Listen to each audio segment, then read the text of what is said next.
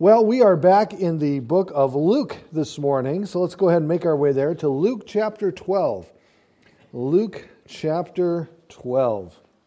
Well, it has been several months since we've been in the book of Luke together, so just a quick little recap before we read our text.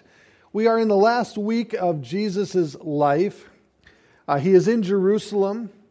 The Pharisees and the scribes are doing all that they can do to try to discredit him before the people, because when he entered into the city of Jerusalem, he was welcomed with the pronouncement of Hosanna, and many are leaning towards him as being their Messiah. The religious leaders, though, absolutely disagree with that, and as a result, they are continuously, without fail, trying to cause him to lose his credibility in front and, of course, in the eyes of the people.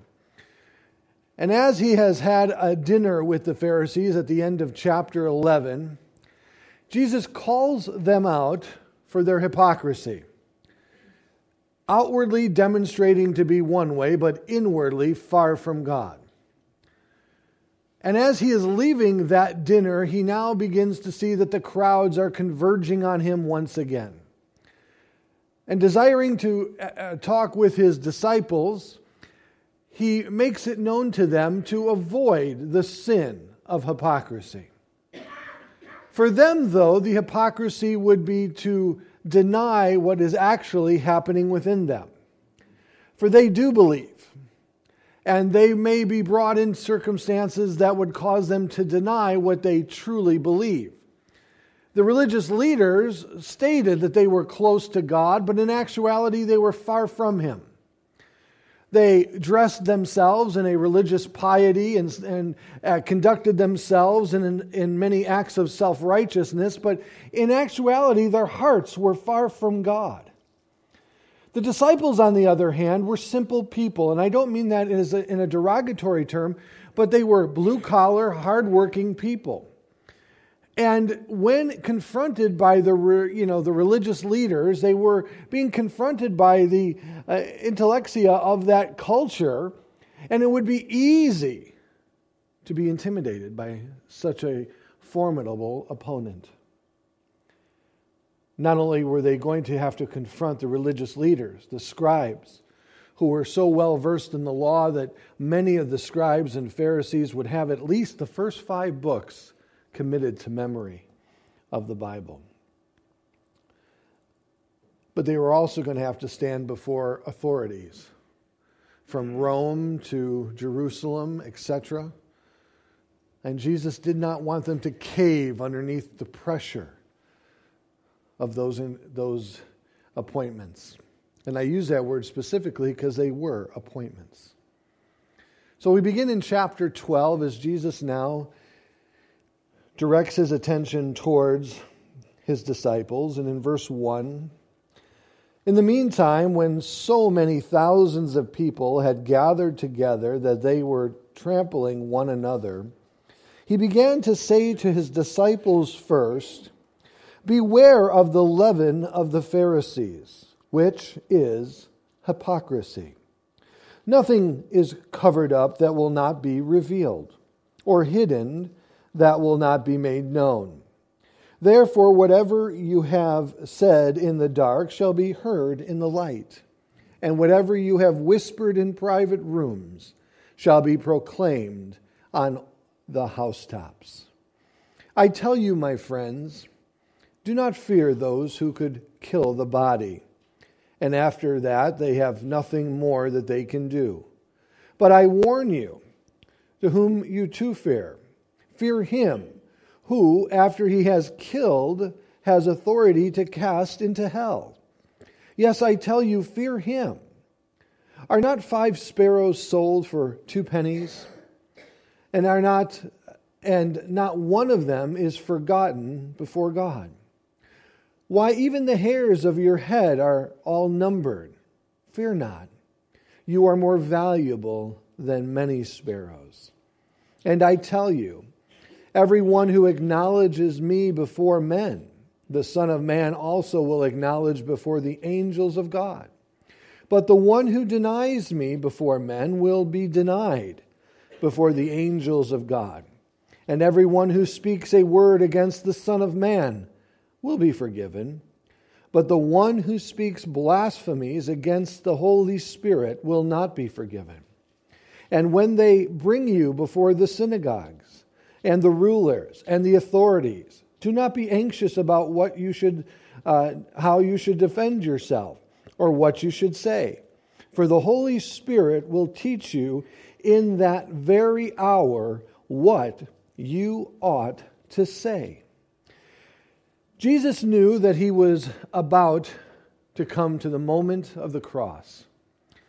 He knew that, of course, in the wake of his death, the disciples would be confused and maybe even stumbled by the abruptness of his death, and to be tortured in the manner that they were going to witness him be tortured, and to see him crucified and hung in such shame and humility upon a cross. This was going to be very difficult for them to witness. It would shake them to their core and really cause them to question, have we really put our faith and trust in the right person? And so Jesus now is trying to encourage them. He's trying to show them and demonstrate for them that He will be with them as He sends the Holy Spirit to them. And that when they find themselves in places where they are tempted to deny the Lord, He is then asking them at that moment to trust God, that He shall be with you. He begins all of this by warning them against the leaven of the Pharisees. Leaven is a term that is used throughout the New Testament to indicate sin.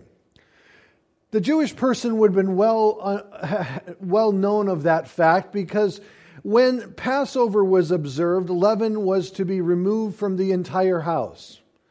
The bread was not to contain any of it, only a certain portion of it. And leaven, again, was to point to and once again demonstrate that the Savior that was going to give His life for a ransom for all would be the one who is without sin. And He specifies that this sin that I'm referring to, this leaven that I'm referring to, is the hypocrisy in which the scribes and the Pharisees walk within. Paul the Apostle brings this to the Gentile believer in 1 Corinthians, where he clearly states that a little leaven will leaven the whole lump. Now you say, well, what is that about? Well, again, leaven was used for baking. If you are a baker, and I am not a baker, I appreciate those who are, and welcome any gifts that they would like to provide. That being said, baking is a unique art. Some people say they can bake, but it's really, putting the ingredients in the box in a pan and mixing it with an egg and some milk and throwing it in the oven. But then there are others who can really bake, I remember going over to my grandmother's house in the 70s, and of course, we being the children that we were, we used to love to run in Grandma's house. But often, she was trying to bake a cake, and she'd say, "Stop running! Stop running! The cake will collapse!" And we don't care, we're running! We're running! Why are you running? I don't know, but we're running, and she'd grab us, by the collar and just, say, "All right, now stop it, because you're going to eat your cake and like it. But we want to run, and then we'll have cake, Cake was always a good time at Grandma's house. But leaven is a piece of dough that has been saturated with yeast or some other type of putrefaction that would allow the dough to rise as it is being cooked. And so the only way to introduce leaven into a new piece of baked goods was to take a little from the old lump and bring it into the new lump. The lump, of course, was the lump of dough in which Paul is referring to. Now, he's using that illustration to say that if we bring the sin of the old life into the new life, it will not only permeate our life, but it'll have detrimental consequences upon all life within the church. Sin is very destructive. Sin will destroy Sin never edifies, it never brings blessing, etc. Sin always destroys what God is trying to do. It is the weapon in which Satan uses to steal, kill, and destroy. Notice what Paul says when he wrote to the Corinthians. He says, "Your boasting is not good," chapter 5, verse 6 of 1 Corinthians. "Do you not know that a little leaven leavens the whole lump? Cleanse out the old leaven that you may be a new lump." That's your goal for today, to be a new lump in Jesus Christ.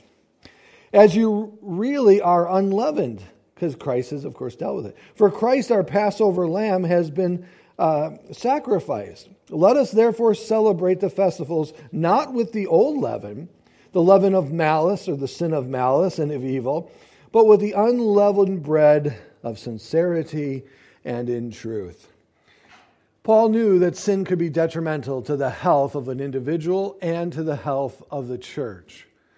Now he's saying to his disciples, that is, Jesus is saying to his disciples, "Now I don't want you guys to continue on in the hypocrisy of the religious leaders.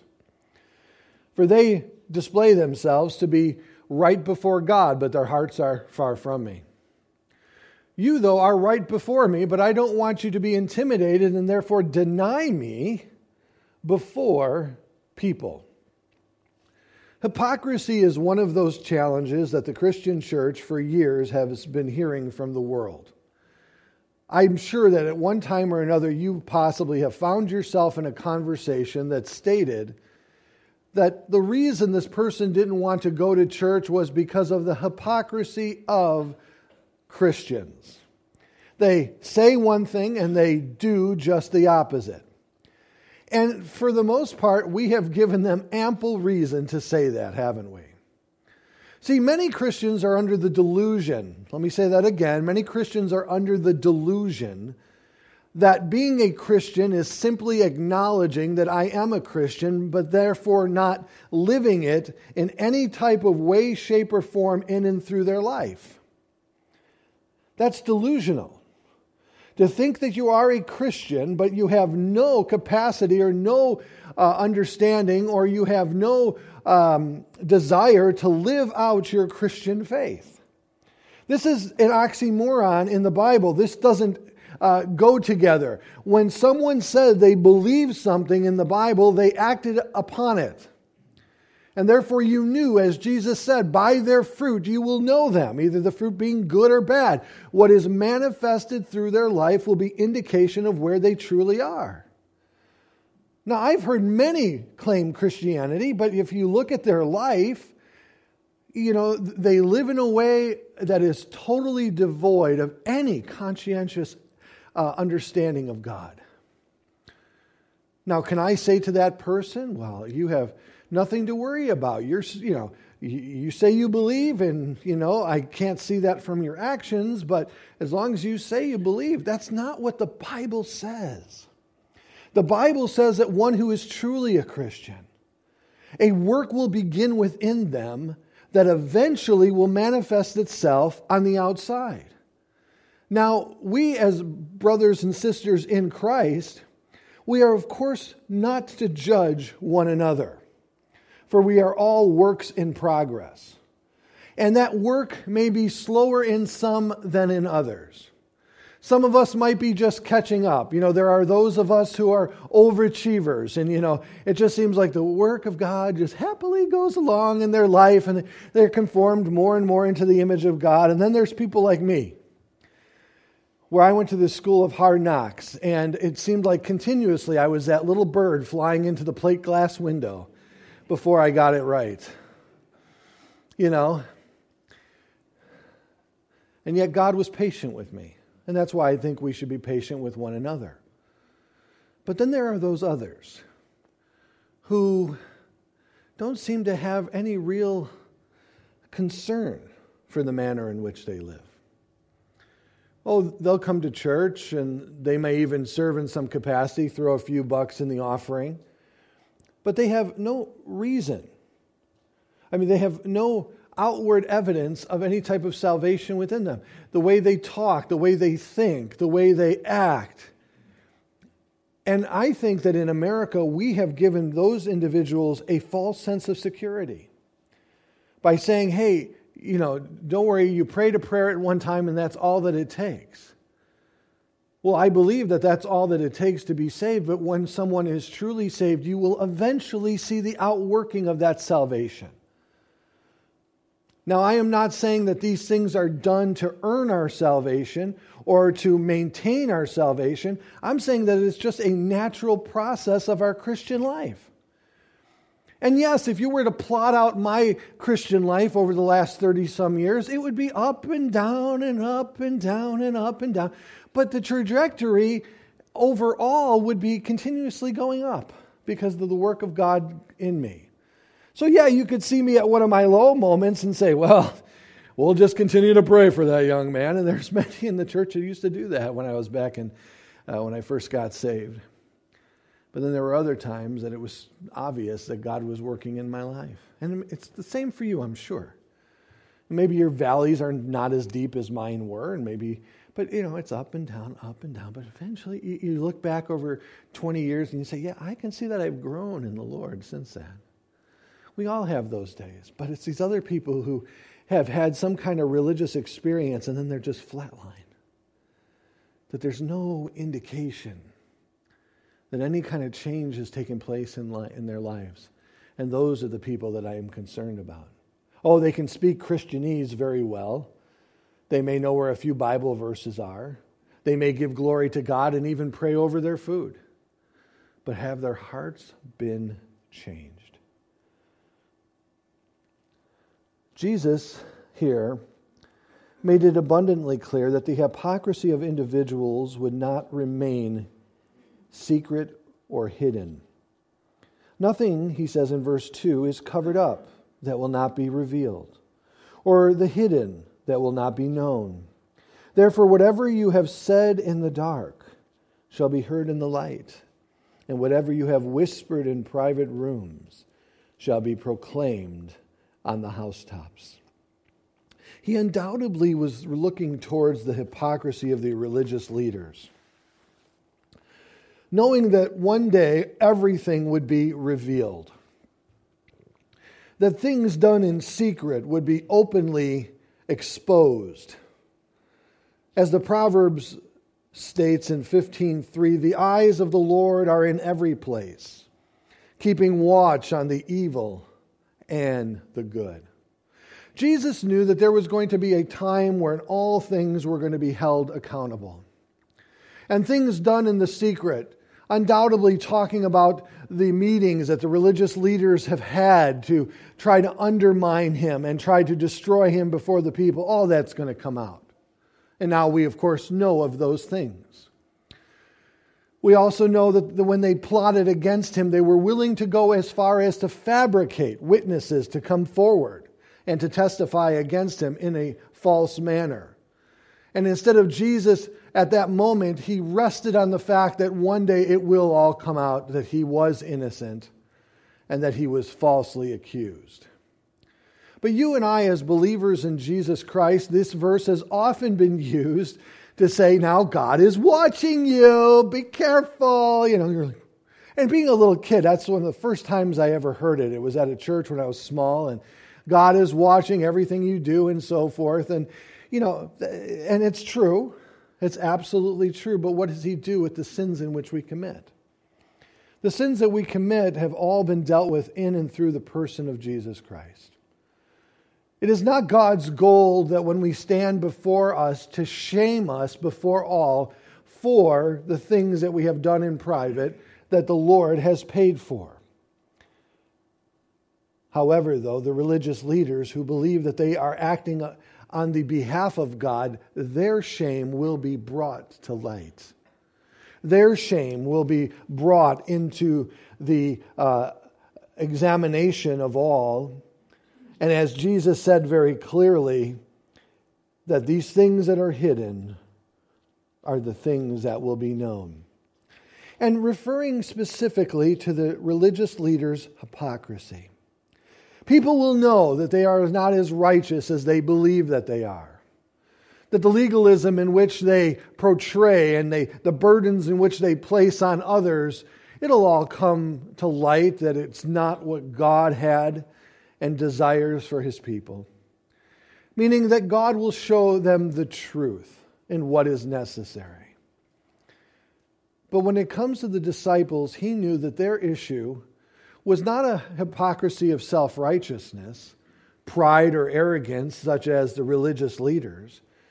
The concern that he had for them was fear. He was concerned that the fear would motivate them and move them to do things that they did not want to do. One commentator wrote, he says, pressure often causes people to go along to get along. Fear can motivate us and tempt us to do things that we don't want to do, specifically that of the denial of Jesus Christ. Jesus knew that these men were going to be his ambassadors into the world after his death, burial, and resurrection.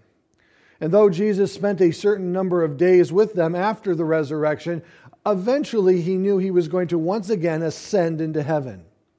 And these men were going to have to require the confidence to stand boldly before the authorities and the rulers and the religious leaders that would challenge them greatly. That boldness came in the form of the Holy Spirit, Acts chapter 2, and continued in chapters 3, 4, and 5, and 6, when they are confronted not by just the religious leaders, but by the authorities of that day and so forth. Been put into prison, some being killed and stoned. They needed a strength that was beyond their ability, and to allow that strength to have its perfect work within them, they needed to get past fear. Fear can inhibit you from doing many, many things. Back in 1988, I've mentioned this story. I was invited to go out with my pastor to Calvary Chapel of Costa Mesa to listen to Pastor Chuck Smith and the other guys at a pastor's conference. And I was so excited to go. I just really felt that the Lord wanted me to go. I wasn't a pastor at that time, and at that time I had no idea of ever becoming one. But something began to happen before that trip to California. I began to have a series of serious nightmares, one right after another. And the nightmare was the same thing over and over again, that the plane to California was going to crash. It was so bad. Now, I had flown many, many times before that with my parents. It wasn't that I was unaccustomed to airplanes or didn't know what flying felt like or anything like that. I just had this incredible fear. The fear was so bad. The fear was so bad that one night I got up and actually was physically sick because I was so afraid. I was a new believer. I didn't know what was going on.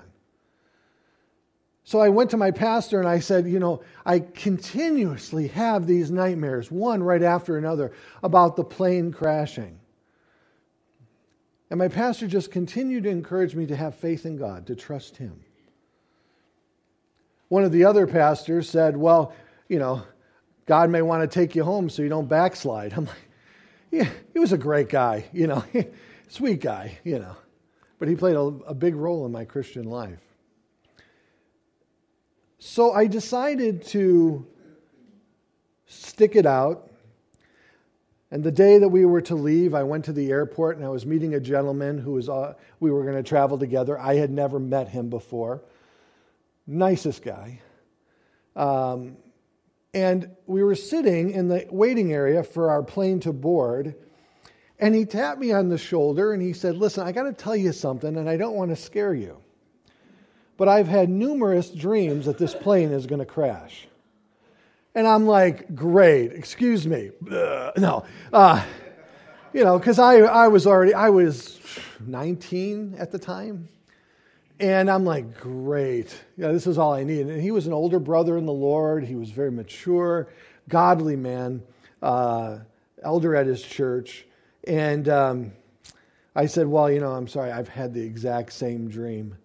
And he goes, well, do you think that we should get on the plane or not? And I'm like, what are you looking to me for? I just started this whole Christian thing.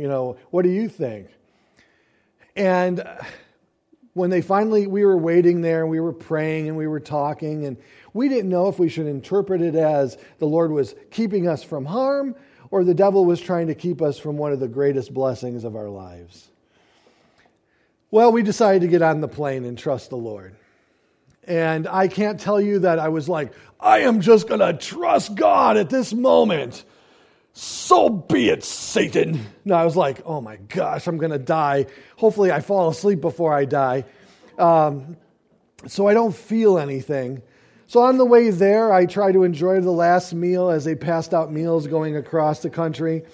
I traded everybody in my row for their carrot cake, and I was like, if I'm going down, I'm going down right. And the flight was beautiful. Just a beautiful, smooth flight from here to California. And we were getting ready. We're making our loop around to come into John Wayne, Orange County. And I'm like, wow, maybe we were, just crazy. I'm glad we did. I'm glad we got on the plane. And the buildings are getting bigger as we're coming on down. And then all of a sudden, he turns it wrong, and we go straight up in the air. And then he levels off, and he goes out over the ocean, dumps his fuel, and I'm like, that's it, we're going down. I went from faith to the valley in about 3 seconds, And I'm like, that's it, we're going down, I hope we have all my affairs in order, It's like, did I pick up my room before we left? No, I didn't. Well, I'll give some of my parents something to remember me by, Then the pilot comes on and says the front landing gear didn't go down. And I'm like, great. So he says, we've just dumped our fuel. They're preparing the runway for our arrival. They will be foaming it if they feel it necessary to do so. I'm like, what do you mean if they feel it necessary? Okay, the plane's half full. Don't use the foam today, And we came back around, and I just looked out the window, and I said, Lord, I can't do this. I can't have fear govern my entire life. I can't do it, Lord. This is too much of a roller coaster for anybody to ride upon. I said, Lord, I don't know if the plane's going to crash or not, but Lord, you saved me. My life is yours, Lord. If you want to take me home today, fine. If you don't, then I'll serve you with all my heart. Came back around. The landing gears came down. We pulled right in. One of the pastors picked us up and said, you had nothing to worry about, did you? You have little faith. I'm like, yeah, you get on that plane. See how that went for you. That conference changed my life. I was sitting there on the floor in Costa Mesa hearing the teaching of the Word of God. The Spirit was so powerful. I came back and I shared the gospel with all of my friends that I could, and 7 of them came to saving faith in Jesus Christ. God was preparing a great thing that I was about to allow fear to keep me from. How do we overcome fear? Faith. That's how we overcome fear. So for them, he knew what they were yet still going to do, and he says, I tell you, my friends, do not fear those who can kill the body. And then after that, they have nothing more they can do. Interesting way of putting it. It definitely brings things into perspectives. I'm not sure it's what the disciples wanted to hear at that time. If they kill you, they kill you, and there's nothing more they can do after that. But in verse 5, he warns them, but I will warn you to whom to fear. Fear him, that is God, who after he has killed has the authority to cast into hell. He wasn't threatening his disciples with hell. He was simply stating a fact, that God, who can save, also has the authority to condemn. This individual, it is he you need to fear, not man. Man can only simply deal with your body, but God can deal with your soul. The man can only deal with you temporarily, God can deal with you eternally. That's what he was trying to instill in the disciples' minds and hearts. And he says, yes, I tell you, fear him. A reverence, a respect, an honor that is given to God. But also know, verse 6, are not 5 sparrows sold for 2 pennies? Meaning they're very I wouldn't say the word worthless, but they are very, very insignificant in the grand scheme of life, these sparrows. But God has not, one of them is forgotten before him. Why, even the hairs of your head are numbered, so don't fear, for you are more valuable than many sparrows. He's saying, don't just think that God is trying to, see if you'll deny him or not due to fear, but he cares for you and he will take care of you at those moments. Again, transferring to us the idea that God's heart is for us, that he loves us and cares for us, and every little detail of our life matters to God. That's why he says, why even the hairs of your head are all numbered. For some of us, they're subtracting rapidly. For others of us, they seem just to continue on. He says, fear not. Fear not is found 365 times in the Bible, one for every day of the year. I love that. Fear not. Do not let fear motivate you, but know that you are more valuable than these sparrows. And I tell you, everyone who acknowledges me before men, the Son of God will also acknowledge before the angels. But the one who denies me before men will be denied before the angels. This is another text that many have improperly interpreted to believe that in the course of our life here on this earth, if we were to deny God, God would therefore deny us in heaven. The problem with that interpretation is this. The language used here in this verse is language that is used to describe the last days. First and foremost, he calls himself the Son of God. This is a term of him being judge. And he is saying that on that last day, in that moment of judgment, is when I will deny you before the angels and before the Father for your denial of me here on this earth. Second of all, the second thing is he brings us into throne room language by saying before the angels. I encourage you to look at Isaiah 6, 1 through 4, to notice the angelic presence at the throne room of God. Also in Revelation 4, 6 through 11, we find angels' presence at this time. This is not something that we should automatically concern ourselves that the moment I deny God here in some way, not just verbally before those who I may be fearful of, but denying him in the manner in which I live, that God will deny me before others. I do not believe that's the proper intention of this passage. What I do believe he's saying is that a life that is consistently lived in a position of denial will be a life that I deny in the last days before the angels and before God. Why do I believe that? Well, notice what he says next. He says here, everyone who speaks a word against the Son of Man will be forgiven. But the one who blasphemes against the Holy Spirit will not be forgiven. The blasphemy of the Holy Spirit is found here and in Mark chapter 3. It is called in Mark's gospel an internal sin. It is a sin that is unforgivable. And many have tried to identify what the unforgivable sin is. And there's only one conclusion based on Old Testament examples and the context in which we are given here in the New Testament, that the unforgivable sin is the denial of Jesus Christ.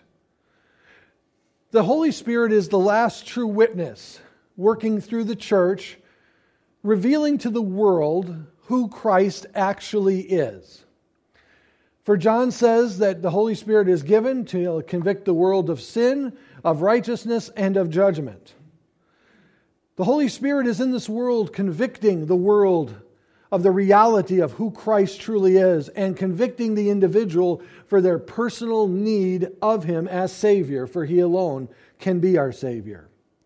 If we deny that, we are denying the witness of the Holy Spirit. If we reject Jesus Christ, there's nothing that we can do for the pardoning of our sins and our personal justification before God. Those things are completely incapable of being reached in and through the life of the individual. I can only reach those things through Christ. So I fully believe that what he is referring to here is the denial of Jesus Christ is the only unforgivable sin. I also believe this, and I believe that this issue of denying the Lord will be challenged and judged in the last days because of an individual named Peter. Peter denied the Lord how many times? 3 times. But Christ never denied him. In fact, when Jesus rose again, one of the first people he sought out was Peter. If the issue of denial was simply a denial of God before people out of fear, that any one of us are capable of doing due to our simple human weakness, that would be a terrifying thing to consider, wouldn't it? But notice that Jesus sought out Peter, asking him 3 times, "Do you love me?" Restoring Peter. And then when the Holy Spirit came upon Peter, Peter was the first one to proclaim with boldness who Christ was to the people.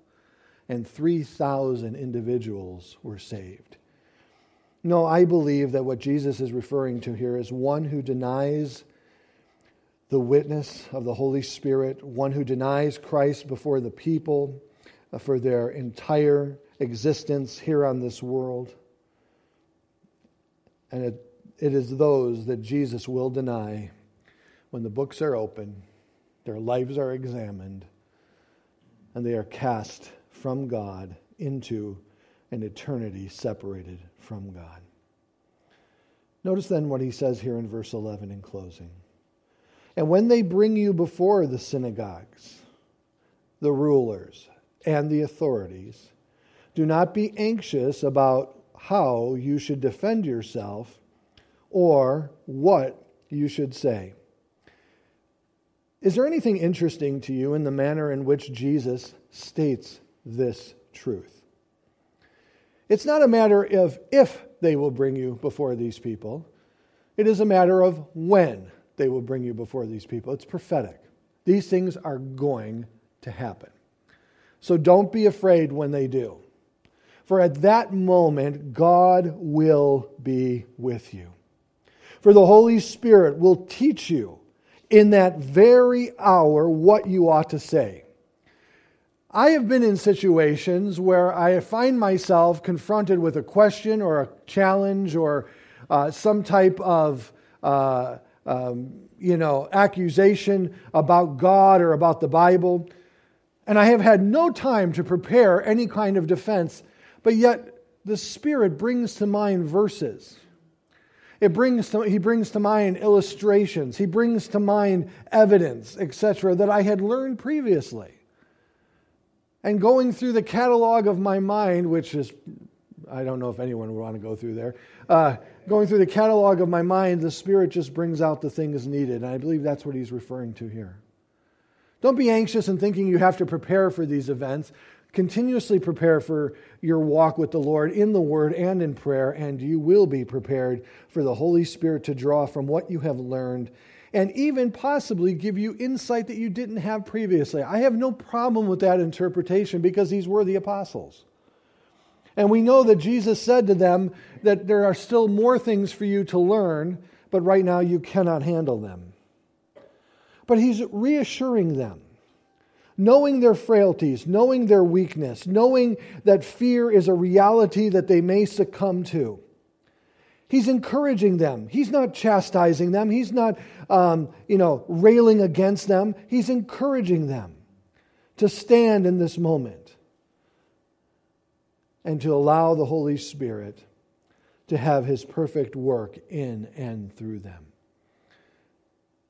I believe that the sin of hypocrisy, which can be lived in one of 2 ways. Those who are not Christians calling themselves Christians, and those who are Christians denying the fact that they are Christians to the world.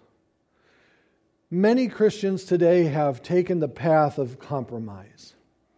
We avoid subjects with families, friends, co-workers that we feel may be divisive or not received warmly. We have a tendency to overlook things that we know in our hearts that God doesn't want us to overlook, but yet because we don't want to engage in the subject, we don't want to confront the subject, we have a tendency to retreat from the subject. To you, I would say, stand firm. Allow the Spirit to meet you at that place. Because the greatest act of love that we can demonstrate for the people around us in this culture today is to tell them the truth, isn't it?